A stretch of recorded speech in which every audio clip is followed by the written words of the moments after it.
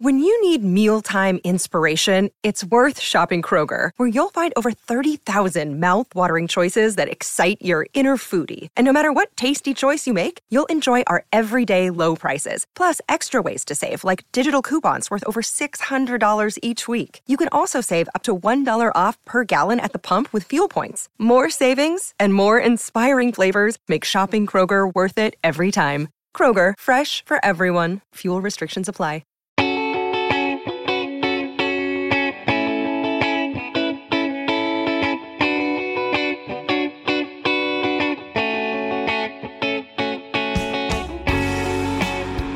Welcome to another episode of Purple Insider. This is another fans-only podcast where I answer questions from Twitter. And I have to say, big thank you to everybody who has tweeted me or emailed me and said, keep doing the fans-only podcasts. And also a huge thank you to the people who sent the questions, because they're really good. And we have a lot of fun with topics on the show.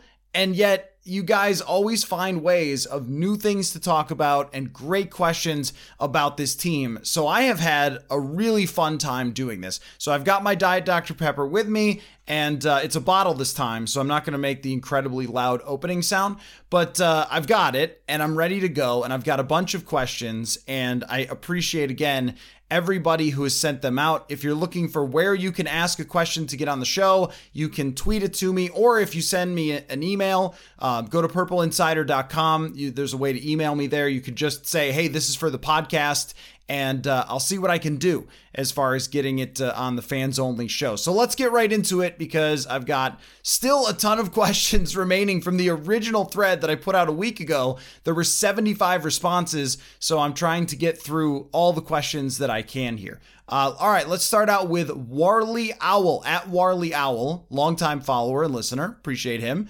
When the GM's search was on, the Vikings were listed in articles as having good owners as a positive that would appeal to strong candidates. Does that assessment still ring true? This is a very tough one to answer, because it's clear from the evidence that the Wilfs have laid out a direction that they want this team to go. And that direction is to do a competitive rebuild, to keep the players that they have, and they were not pleased enough with the potential return for trade ideas, and so they wanted to go this way, and they want to make the playoffs. And every year, including at the owners' meetings, and I think there's a question about this later, they say, and this is every time we've ever spoken to them, hey, you just get in the playoffs and then see what happens. Now, historically, that's not really true. Last year was an outlier to have 4 seeds, and 4 seeds still took, one of them, the Super Bowl winner, winning 12 games. And when I did my research on what it takes to reach the Super Bowl, even Cincinnati making it with 10 wins was very rare. And think about the things that had to go right for them to get there. Usually the bar is at least 11, but mostly 12 and more wins. And that's what you should really be aiming for. Then, if you have 12 wins, then I agree that it's get in and see what happens. But if you have 9 wins, you're probably not going anywhere. This 7 seed, I would be shocked, since they've added the 7 seed, if anyone ever reaches a Super Bowl from the 7 seed. Because usually it's not a great football team if you're winning 9 or 10 games out of 17, as opposed to 12, 13, 14. There's just a big gap there. But that seems to be the belief of the owners, and that seems to dictate where they want to go with this team. And if you're the general manager, that's your boss. Kwesi Adofo-Mensah said, everybody has a boss. And that's true. And so no matter where you work, if your boss says, this is the direction we're going, and work within those parameters, that's what you have to do. However, I would not say that because of that, the Wilfs are suddenly bad owners. I don't want to say that that's the case, because a lot of the things that were hyped up about them as owners and making this job attractive are still true. They have, bottomless pockets, for one, is that when you restructure contracts and when you kick money down the road, that money does hurt you later on in terms of the salary cap, but it has to come right out of the owner's pockets. So they have to be willing to say, here's the cash, and you can do this. And they have always done that. They have always been willing to step up to the plate and make sure that the Vikings could keep someone. And a couple of years ago, that was really helpful because they were going into each season trying to compete for a Super Bowl. But now it seems like it's hurting them in a way because they're not being as shrewd about their direction. And they're just saying, no, yes, keep Adam Thielen, even if, it's going to be a huge dead cap hit if they have to move on from him next year. Here's the money to do that. Or here's the money to restructure or to pay the $18 million roster bonus for Danielle Hunter, even though an extension for Hunter or a trade may have been the better direction. So I'm not willing to say, suddenly they are bad owners because they made the decision to keep Kirk Cousins. Clearly, it was their decision that was made. And they have kind of put this directive in to try to win. I also think that that's a lot of owners. And then you look around the league and you think, okay, is it the absolute best, most perfect situation where the football men can do whatever they want to do? And women? Maybe not. Maybe this part of it is problematic, that they really want to make the playoffs and they really hold this strong belief that you can get in with 10 wins and then anything will happen. But look around the league. I mean, you have Daniel Snyder, who's straight up just stealing money from the NFL. You have Shad Khan, who's stepping in and hiring Urban Meyer as his coach. I mean, you ended up with a GM who is very qualified and I think has a lot of positives to him, Kwesi Adofo-Mensah, and a head coach that makes a lot of sense, that was just on the Super Bowl team. Like, your team is not at the middle of ownership controversy all the time. It's just this one thing of, it could be a little bit problematic as far as the direction. And now Kwesi Adofo-Mensah has to navigate that. Now, there is another part of this, though, is that Kwesi Adofo-Mensah he was qualified, but he was not experienced. And there were other candidates who were more experienced in this type of area that you wonder if they heard this is what we have to do, that they kind of maybe backed off a little. I don't know that that's the case, but it did go through my mind. If the ownership says this is what you have to do, that maybe some of the candidates said, okay, I'm not sure that I really want to do that I really want to go in your direction. But considering the facilities that they have, the amount that they're willing to pay and step up, and I wouldn't even quite go as far as to say meddling. Meddling is the story about Daniel Snyder where he would just make all the first round draft picks. I do not think that the Wilfs are making all the first round draft picks. But Rick Spielman certainly made it sound like they want star players brought in here or kept here, which can be difficult. So I guess it's a very tough question to answer, but the perception, here's what I'll say about it. The perception has certainly changed since a few months ago when we didn't have any clues about how they had been operating. And then Rick Spielman started kind of letting the cat out of the bag. And then the direction was clearly shaped by them with what Adofo-Mensah wanted to do. So long story short, the perception has definitely changed. But I wouldn't say, oh, wow, now you have garbage owners. I don't think that is the case at all.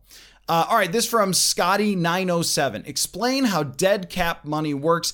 I've heard wildly different descriptions. I assume a team isn't literally paying a player when they leave in most cases. Okay, dead cap money is really like getting into how you can form dead cap money is really complicated. But the bottom line of dead cap money is essentially that it's on your books, on the salary cap, even if the player isn't there, or when the player isn't there. That's your definition.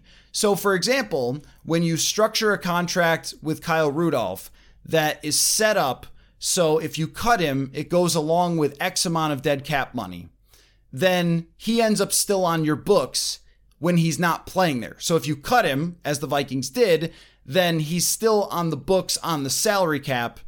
And that's essentially what dead cap money is. Now, I think is it base salary? Is it roster bonus? Like the details of this you have to look up exactly how dead cap money gets created. But what usually goes along with it is you're trying to create lower cap hits. Instead of having like hockey, if you sign someone to a four-year, $45 million deal, it's what, like, is that $9 million a year or whatever? No, that's 36. Whatever it is. Let's just say I should have made it easier on myself with the math. So 4 years, $8 million a year, $36 million overall, and you're paying $8 million each year in hockey, if they're still doing it that way.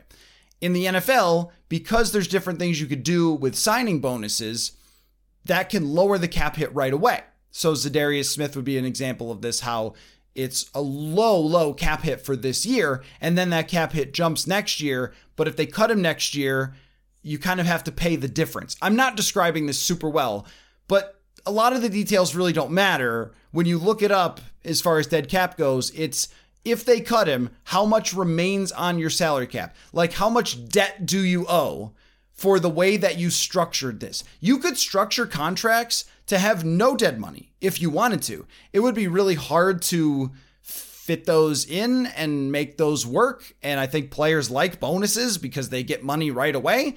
But that's what makes it very complicated. And so maybe I haven't done a great job of explaining it, except for the bottom line to it is that you still end up on the salary cap when you get cut. And so right now, the Vikings have $23 million of dead cap. I mean, that is 2 or 3 players. And that's why you want to avoid it. And that's why they've been criticized for kicking money down the road, because the void years, that's automatic dead cap. Void years is auto dead cap.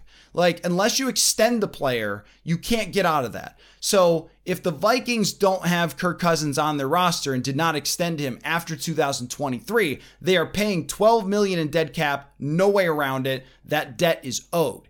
And that's not very helpful for 2024. And it always feels nice to do it in the moment, like Anthony Barr last year. Barr's staying. He redid his contract.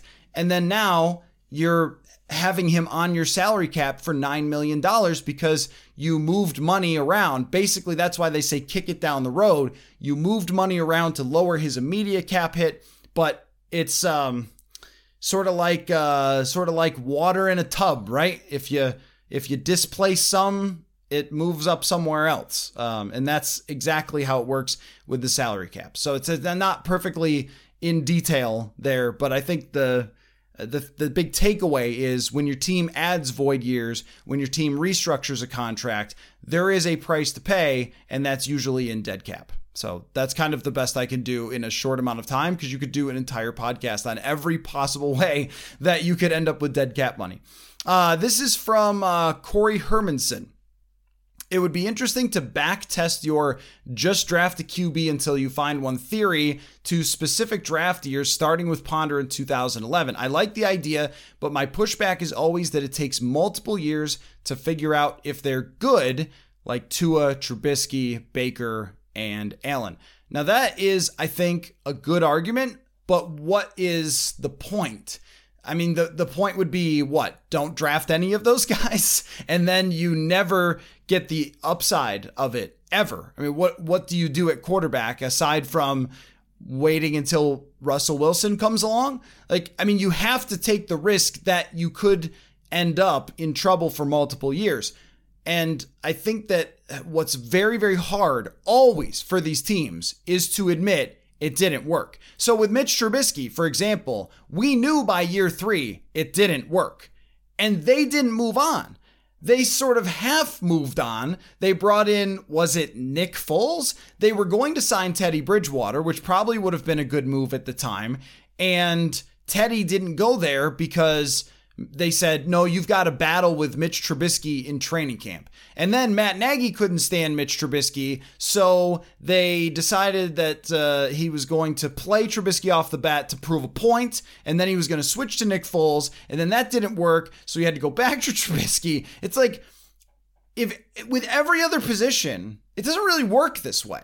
I mean, when I guess they did this a little bit with Laquan Treadwell, where they kept giving it shots, and they have with Garrett Bradbury. So maybe I'm wrong, but it feels like when most positions get drafted, if it's not working, the team just has to acknowledge it's not working and then do something else. You can't just will it into existence.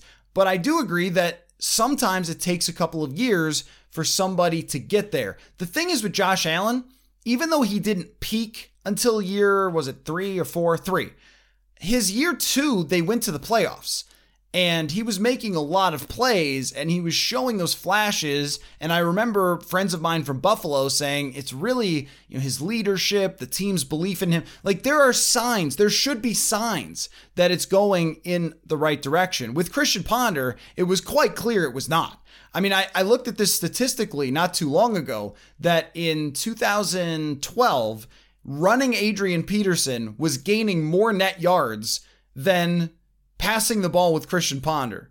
I mean, that should just not ever happen, even if it's a historically great season from the running back. Like, especially if the running back is that dangerous, not being able to pass at all. Like, these are the signs that you should know you have a problem, and then you have to make a change quickly. And ultimately, they pretty much did. I mean, like, drafting Christian Ponder did not ruin the Minnesota Vikings. It wasn't that long after that they're in the NFC Championship game. It wasn't that long after that they won the division. I mean, they draft him in 2011, and then it doesn't work out. And then by 2015, they have a new quarterback who's won the division. And I think that's the point is, now nobody wants to wait through that. I understand. There's just no way around it. There's no way around it with anything. If you sign Kirk Cousins and make the playoffs once in 4 years, we can look back and go, well, you just wasted 4 years. Why is that different from a rookie with the potential risk? There's always going to be a potential risk that you have a couple of years where you're trying to figure out if the guy can play or not. But the thing is that the upside, if he can play by year 2 or 3, you should see signs of it. You should start having success. And then here's where you have to be also smart, is if the guy is a Baker Mayfield or a Jared Goff or a Carson Wentz, you just don't pay them. You take advantage of what they do on their rookie contract, and then you move on from them. And if you have this steadfast plan that you have a bar to reach, if this player is this good, we keep them, we pay them. If they're not this good, we move on. And if they're very bad, if they're, Josh Rosen is the ultimate example, but even like Tua, they should be thinking right now, how can we replace Tua if he's not great this year? And I think what Miami has done is perfect, where you load up, give the guy a ton of weapons, and then if he still can't do it, well, then you really know. And then you have a bunch of weapons and a good situation to go out and get the next quarterback. I mean, you could kind of look at Denver and drafting Drew Lock like this. They drafted Drew Lock. They gave him all the situations in the world to, find people to throw to. Cortland Sutton. They drafted Noah Fant. And when it didn't work out, they had a team that was in a pretty good situation to be able to attract Russell Wilson and get him there. So I think that, yes, there's risk, but understanding the options that you have to work around that risk are really important when it comes to the theory. It's not, sometimes this goes for everything in your life, where people will just say, running backs don't matter. End of story. And that's it. And you're like, well, there's always nuances to all of this. And it's not that running back performance doesn't matter. It's that a lot of running backs are replaceable, so you probably shouldn't draft them super high, and you probably shouldn't pay them a lot of money, right? It's not that Christian McCaffrey at his best didn't matter, or Dalvin Cook at his best didn't matter. It's that when push comes to shove and you pay those guys, it's very risky and they're probably not worth it. So everything has nuances. It's not like just draft a quarterback. It's draft a quarterback and then live in reality with yourself. Because that's where the Bears, I think, made the biggest mistake with Trubisky, is they just didn't live in reality. They had options to get other quarterbacks and said, no, we're going to keep this guy and we're going to let him be a part of a quarterback battle. And then, it didn't work out and it set them back. And still, even then, they end up with Justin Fields, who might not be good, but what if he is? I mean, just a couple of years later. I think that's the whole point. It doesn't have to ruin your franchise. Folks, Minnesota sports teams are competing for the playoffs, and it's time to load up on your Minnesota sports-inspired gear from SotaStick. Use the promo code PurpleInsider for 15% off your Wildflower Marc-Andre Fleury design, or if you're excited for baseball, get your Fast as Buck Byron Buxton shirt or hoodie. Go to sotastick.com, use the promo code PurpleInsider for 15% off. Another day is here, and you're ready for it. What to wear? Check. Breakfast, lunch, and dinner? Check. Planning for what's next and how to save for it? That's where Bank of America can help. For your financial to-dos, Bank of America has experts ready to help get you closer to your goals. Get started at one of our local financial centers or 24/7 in our mobile banking app. Find a location near you at bankofamerica.com/talktous. What would you like the power to do? Mobile banking requires downloading the app and is only available for select devices. Message and data rates may apply. Bank of America N.A., member FDIC. All right, this one from Melissa Meyer 42 on Twitter. Most of the time we discuss skill sets as the most important part of winning. Would love to hear some discussions around the psychology of winning. What type of belief systems are in place with winning teams, and how do the Vikings get to that place? That's another one, like the salary cap, that could be an entire podcast. So I will try to, whittle that down to the most important points. I feel very lucky, I guess, to have covered a team that was really good and really cared about each other in 2017 with the Vikings, that had some very special leaders and personalities in that locker room, so you could see the impact of it. I think that players who care about each other and who care about the success of everyone are always going to push up the performance versus the talent. That's what it always is. It's, here's the type of talent that you have. And let's say the 2017 Vikings had the talent of a 11-win team or a 10-win team. If you put a backup quarterback on a team with a top defense and a couple of good receivers, you expect to win 10. They won 13. And I think that some of that is the person that Case Keenum was, Teddy Bridgewater, Terrence Newman. Like, these were guys who really helped other people be the best versions of themselves. I remember Adam Thielen saying to me that Teddy Bridgewater had as much to do with his success as a receiver as anybody, because he would work with him on the details of what a quarterback saw and was always willing to give him feedback and help him perform better. And there is numerous stories of that with Teddy Bridgewater, helping Case Keenum in Washington, where he saw something on the sideline. Keenum came to the sideline after a series, and Bridgewater said, "Hey, I see the way the safeties are playing this look. Let's take a shot there." And it resulted in a huge game. So things like that, where you have players that want to push each other to be the best versions of themselves, and not this, "Hey, I just work here. I'm just," and I know that sounds like a shot at Cousins, but it's undeniable that their locker room has changed since Cousins has been here, because he's just not that Bridgewater or Keenum type of guy. And when you look at the expectations, roster talent versus what they've done, I think there's been an attitude shift from a lot of the players to, I'm going to get mine. And we've seen that in contract negotiations, and we've seen that in the locker room atmosphere. And I think it's played a role in why they haven't won. And I don't think the head coach did anything to help that in Mike Zimmer. And so Kevin O'Connell certainly can. But I always think of it as, you're only as good as your best players and your best leaders when it comes to your culture, because that's who ultimately determines it. And that's something that they probably won't win until they change, whether that's Cousins or whether that's other players who come in who are, kind of pushing that in the right direction. But I think it takes a very special group to win, and it's usually a group that is constantly finding little ways to enhance each other's game. I'll give you another example, is Terrence Newman would go up to Stephon Diggs before games and say, "Remember, you were picked in the 5th round. Or remember, they thought you were too small or not good enough." And just pushing each other in that way. I think it takes some really special personalities, because when you think about the gaps between the greatest players in the world on one team and the greatest players in the world on another team, it's not big. So I've always thought that these things matter quite a bit: leadership, culture, in the locker room. And that's kind of the way that I would describe what a winning locker room looks like. It doesn't mean everyone has to be friends. It doesn't mean everyone has to get along. It just has to mean that everyone's sort of pulling in the same direction and trying to make each other better. All right, this comes from a very long Twitter name, Khan, which is said in the Star Trek-y type of way, TK421. If you were to make a Vikings breakfast cereal, what would it be called? What would it look and taste like? And who would be on the box? I mean, I'm going to have to think about this one to try to be the funniest version of myself. I might have to come back. I might have to come back to that.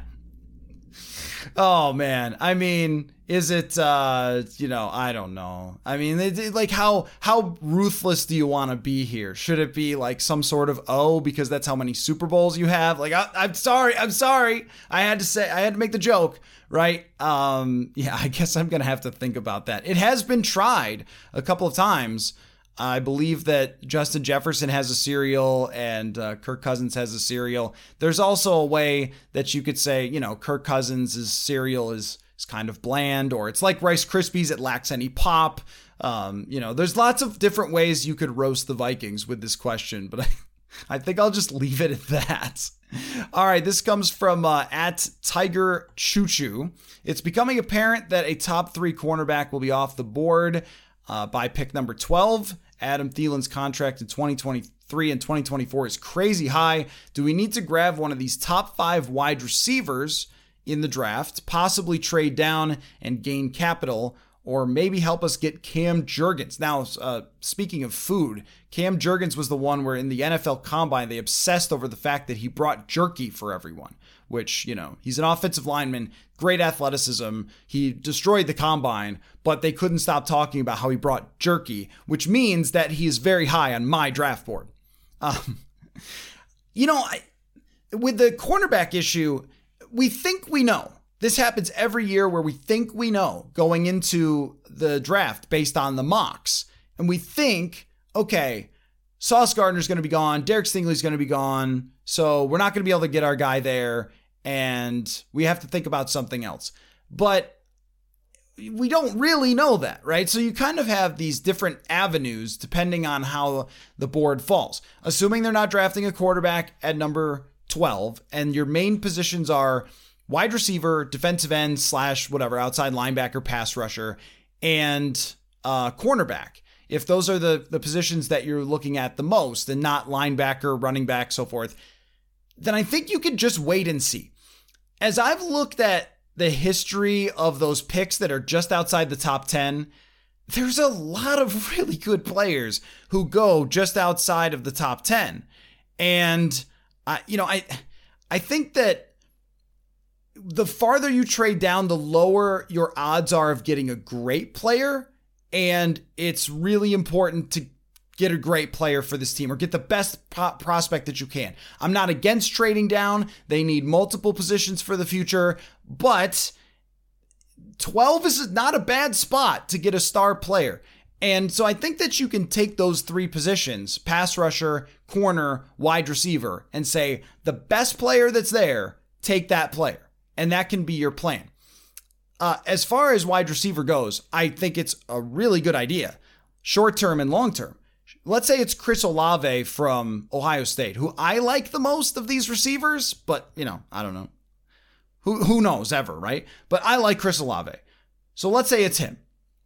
And he's there at 12. You take Chris Olave, you put him in at the number 3 wide receiver, number 4 kind of shifting in and out with KJ Osborne. You use a lot of 3 receivers, a lot of 4 receivers, and if someone gets hurt, if Jefferson goes out for a few weeks or if Thielen gets hurt, you're in a much better position in the short term by having someone like Chris Olave if he can play right away. And he's also so quick and explosive that you can find ways to use him in year 1 that maybe you might not be able to do with other receivers who are more limited in terms of their physical ability or quickness or something like that. So there's just a really good argument here for taking a wide receiver. And then long term, if it's Thielen moving on after 2023, then you have a guy in his 3rd year, Jefferson's getting paid, and you still have 1 receiver who's very expensive and 1 receiver who's not expensive. That is the ideal scenario. And I just also feel like wide receivers a little bit more predictable for what they'll become than a corner. There's a really good argument for it. That's the point. This from S. McCullough 5, another person who's followed me for a long time and always been very, very supportive. So I appreciate you, Scott. Adding void years to a contract has become the new in vogue cap wizard move. When did this become so common? And why do teams think this is a good idea? So the 2011 CBA, I don't know if that's exactly when it started, but that CBA has really shaped the way things work now with the salary cap and the rookie draft model and all that sort of thing, where when you're picked in a certain slot, you get a certain amount of money. Because I remember back in my day when the rookies used to hold out and there would be these long negotiations that went throughout the summer and things like that. That has nothing to do with the void years, but that's just how the league has changed since that 2011 CBA. But where I started to see it way more, I wouldn't say it was incredibly rare, but it was not something you heard of a ton until the pandemic. Because when that happened and all the fans came out of the stadiums and they lost a lot of money and they knew that the fans would ultimately be back and they would get their money back, it seemed like it was a way to set up these contracts so they could kind of not have to pay everything right now. And that's when it started to become a lot more popular. And the other thing too is there's just been this shift from, you could call it the NBAization or whatever, but I think that this exists in all sports, where teams are either trying to win the Super Bowl or they're trying to rebuild. And if you're trying to win the Super Bowl, then you're using things like this. You're using things like void years to make sure that you can get that player who is the final piece to your puzzle and you can make that push. And that's why when the Vikings are doing it this year, you question it, because are you really competing for the Super Bowl? By the Vegas odds, the answer is you're really not. You're in the mid-pack on the lower half of teams odds-wise. So the objective people out there putting their money on this stuff, or the odds makers who are the sharpest people, are saying, no, this team isn't really a Super Bowl contender, so you shouldn't be doing things like this, tacking on void years. And that's why it seems their goal is really to just make the playoffs. But the point just being that, if you're New Orleans and you have Drew Brees, you have to do everything you can to keep Drew Brees. You can't let him go and play for the Vikings or something. You have to keep him. But you also can't lose a bunch of talent because of him. So this is your option. Tack void years on, spread the cap hits out, pay the bill later. Who cares? But I think it's a very recent thing, because even like 5 years ago, I don't think teams were as much in this mode of all in or nothing. I think that there was much more of, like what the Wilfs are doing, let's make the playoffs and maybe we'll be the Giants. So it's been the last couple of years where we've really seen it. Let's see. This from Jesse CA and a bunch of numbers. If this year is successful, i.e. 13-ish wins in an NFC Championship appearance, how does that affect Zimmer's reputation and hireability moving forward? Well, I think Mike Zimmer will be back. I don't think as a head coach. I think he will be back as a defensive coordinator maybe next year somewhere. And I also think that's very deserved based on what he's done throughout his career. And I'm not saying they had a good defense last year. Of course they did not. Their defense was a struggle last year for the most part. Still, they were able to be the fourth best team on third downs in the NFL. That is Zimmer's scheme. That's not just, based on the players, which everything always is forever based on the players. I still don't think anyone around the league would tell you Mike Zimmer doesn't know how to coach defense anymore.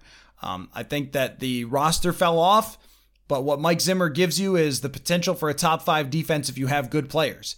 And that's not something that's true of all coordinators. So I do believe he'll be back. To your question, if they were to completely turn it around, I think a lot of people would say, see, Zimmer was the problem. It was all Mike Zimmer. It was his bad culture. It was his bad game management. It was his wanting to run the ball all the time. That is the bad man. What I would say, though, is that, every season is just so different. It's like you're running out a different team every single year. If you go to the NFC Championship and win 13 games, but Aaron Rodgers got hurt in week 1 and was out for the season, and so you got 2 wins there. And the Lions and Bears both tanked and won 4 games each. And you got 2 more wins there, 2 more wins there. And in the NFC East, Brian Daboll's a disaster. Jalen Hurts falls off from where he was last year. Carson Wentz is Carson Wentz, but like even worse. And you get a bunch of more wins there because of the way that your schedule played out. I mean, I think that it will be said that it was all Zimmer's fault, but it's always circumstance. Like every year is such a small sample. Imagine if any other league played 16 games and how ridiculous that would be. Like what would people's batting averages be after 17 games? Everything is a small sample, and a replaying of last year, maybe you win more than half of those games that are close as a replaying of last year, and you win 11 instead of 8. And then we would be saying, what a great job by Mike Zimmer, who turned around the defense and everything else. Like, our narratives are always shaped kind of after the fact. And I like to kind of focus on what the reality is of somebody before we get into this is everything that it means. But if they win 13 games, it will say this, that Kevin O'Connell did have more answers than anybody else has had before for Kirk Cousins and for the offense, and that the culture changed, and that a lot of players that we didn't expect to step up did, which is always in the realm of possibility, that Cam Dantzler shuts everyone down, and Kene Nwangwu becomes a huge part of their offense, and so does Amir Smith-Marset, and this offensive line competition works out perfectly. Like, these things do happen. To get to 13, it's tough, but like these things do happen, where everything just falls into place. I don't think that automatically means that the last coach was just the worst coach. Still, I mean, if you've listened to the show, you know that I felt they desperately needed to change there. It's just, there's been a lot of, hey, this was all Mike Zimmer, and now we're going to do everything, different from Mike Zimmer, and that's what that was the whole problem. And I just fundamentally reject that, because Mike Zimmer's past was mostly very successful before 2018. So, all right, this is from Andrew Bowers. How many years of 8-9, 9-8 records will the Wilfs ultimately allow before a full teardown is mandated? That's a hard one, but I think that things like that have to just happen. So here's another world. So that we just presented the, hey, what if they win 13 games? And this is the thing about this team. I don't think 13 games is exactly the ceiling, but there's maybe 11, and then there's a floor that's much lower than it would have been with Mike Zimmer, because it's a new coach. Because we knew what Mike Zimmer would bring, and we could project that, but we don't know what Kevin O'Connell can bring. The Detroit Lions at one point got rid of Jim Caldwell because they said, he can only get us to 9-7. And their next coach, again, not calling Kevin O'Connell Matt Patricia, but their next coach did not do what they thought he was going to do. He didn't take them to the next level. And we see a lot of that. Dan Quinn being fired in Atlanta, they bring in a new coach. Oh, this is the guy who's going to do everything right. The last guy did everything wrong. And then they're basically the same team.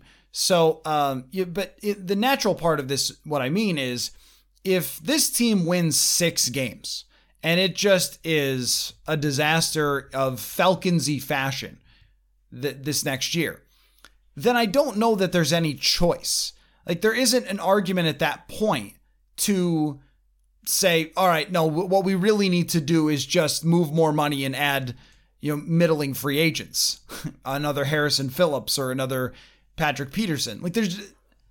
I thought we would get to the point where we'd say that about this offseason, but it might take, I guess, one more then Kwesi Adolfo-Mensah can say, okay, now you have to let me do it my way. I think that is, assuming that was his way, but now you have to let me build this roster in the shape that I see it, because the way of bringing everybody back did not work. So I really think that there's that scenario. Now, if they go 9-8 again, you're probably doing the same thing next offseason. I don't know if there's any way around that, but it would really depend on who makes them 9-8. Like, is it the older players still getting them there, or is it the younger players stepping up? Because if it's the younger players stepping up, then it's a very different scenario. Then it could be an exciting 9-8 and an interesting 9-8, as opposed to feeling the same way that everybody did after last year. So it's a complicated question, but I always think that like the sports world just forces you eventually to live in reality. Like even the Los Angeles Lakers eventually were just forced to live in the reality that you can't throw together Russell Westbrook, Carmelo Anthony, and LeBron James and the washed stars of 7 years ago. LeBron is still very good, but the rest of them just washed with no other good players. It's fallen apart after they won the championship, and there was nothing that they could really do about it, and now they have to reset. It kind of comes for everybody eventually. And I think that if the Vikings don't have that scenario where they draft extremely well this year and then have a lot of guys who are younger on the roster rise to the challenge, if we have a lot of the similar things with the drafts gone wrong of the past, then you're probably ending up being forced into that teardown mode because eventually Harrison Smith and Adam Thielen, Eric Kendricks, like these guys just won't be able to play at the same level in the NFL anymore. All right, this comes from TJ, we'll call it Reume. I'm not sure how to pronounce your last name, TJ, Rheaume. Playing around with overthecap.com, how many and which ones of these guys will be on the roster in 2024? Cook, Kendricks, Hitman, Thielen, and CJ Ham. Well, first, CJ Ham will be on the roster for the rest of time, and you can't tell me any different, okay? That's one. But 2024, Dalvin Cook is a very big stretch to think that he'll be here. The money and the age of the running back, it feels like this year, next year, that's it. And I think they can move on from him much more easily after this year. Kendricks is another one that's hard to see because you're talking about being 32, 33 years old at that point, needing a new contract. Harrison Smith. I mean, the answer could be none of these. Like every one of them that I'm going through, my answer is it's hard to see. It's hard to see. And that's why I was saying just naturally, based on the ages of the players, not what they've done or how good they've been. When you say, well, he's not going to be here, I mean, there's a sort of a natural pushback of, well, you want to keep this guy, you want to keep that guy, but age, football, like that's how it works. And it's actually kind of hard to see any of them there. That's why the time will force you to eventually rework this roster, and whether they find people in the draft or not will determine how they can replace those guys. If they develop a linebacker, if they find their next safety, if they find their next wide receiver, and the most important part, finding the next fullback. All of those things will really matter. But yeah, it's hard to see any. If I were to guess right now, I'd say none. I don't think any of those guys are on the team in 2024. This comes from North Stars NHL. Answer maybe two more questions here. Has ESPN replaced Courtney Cronin with a new Vikings beat reporter? Not like they could replace her, just fill the role. I agree, irreplaceable. She'll be on the show later this week again. And is Garrett Bradbury the starting center, or is there legit steam that they could take Linderbaum from Iowa to replace him?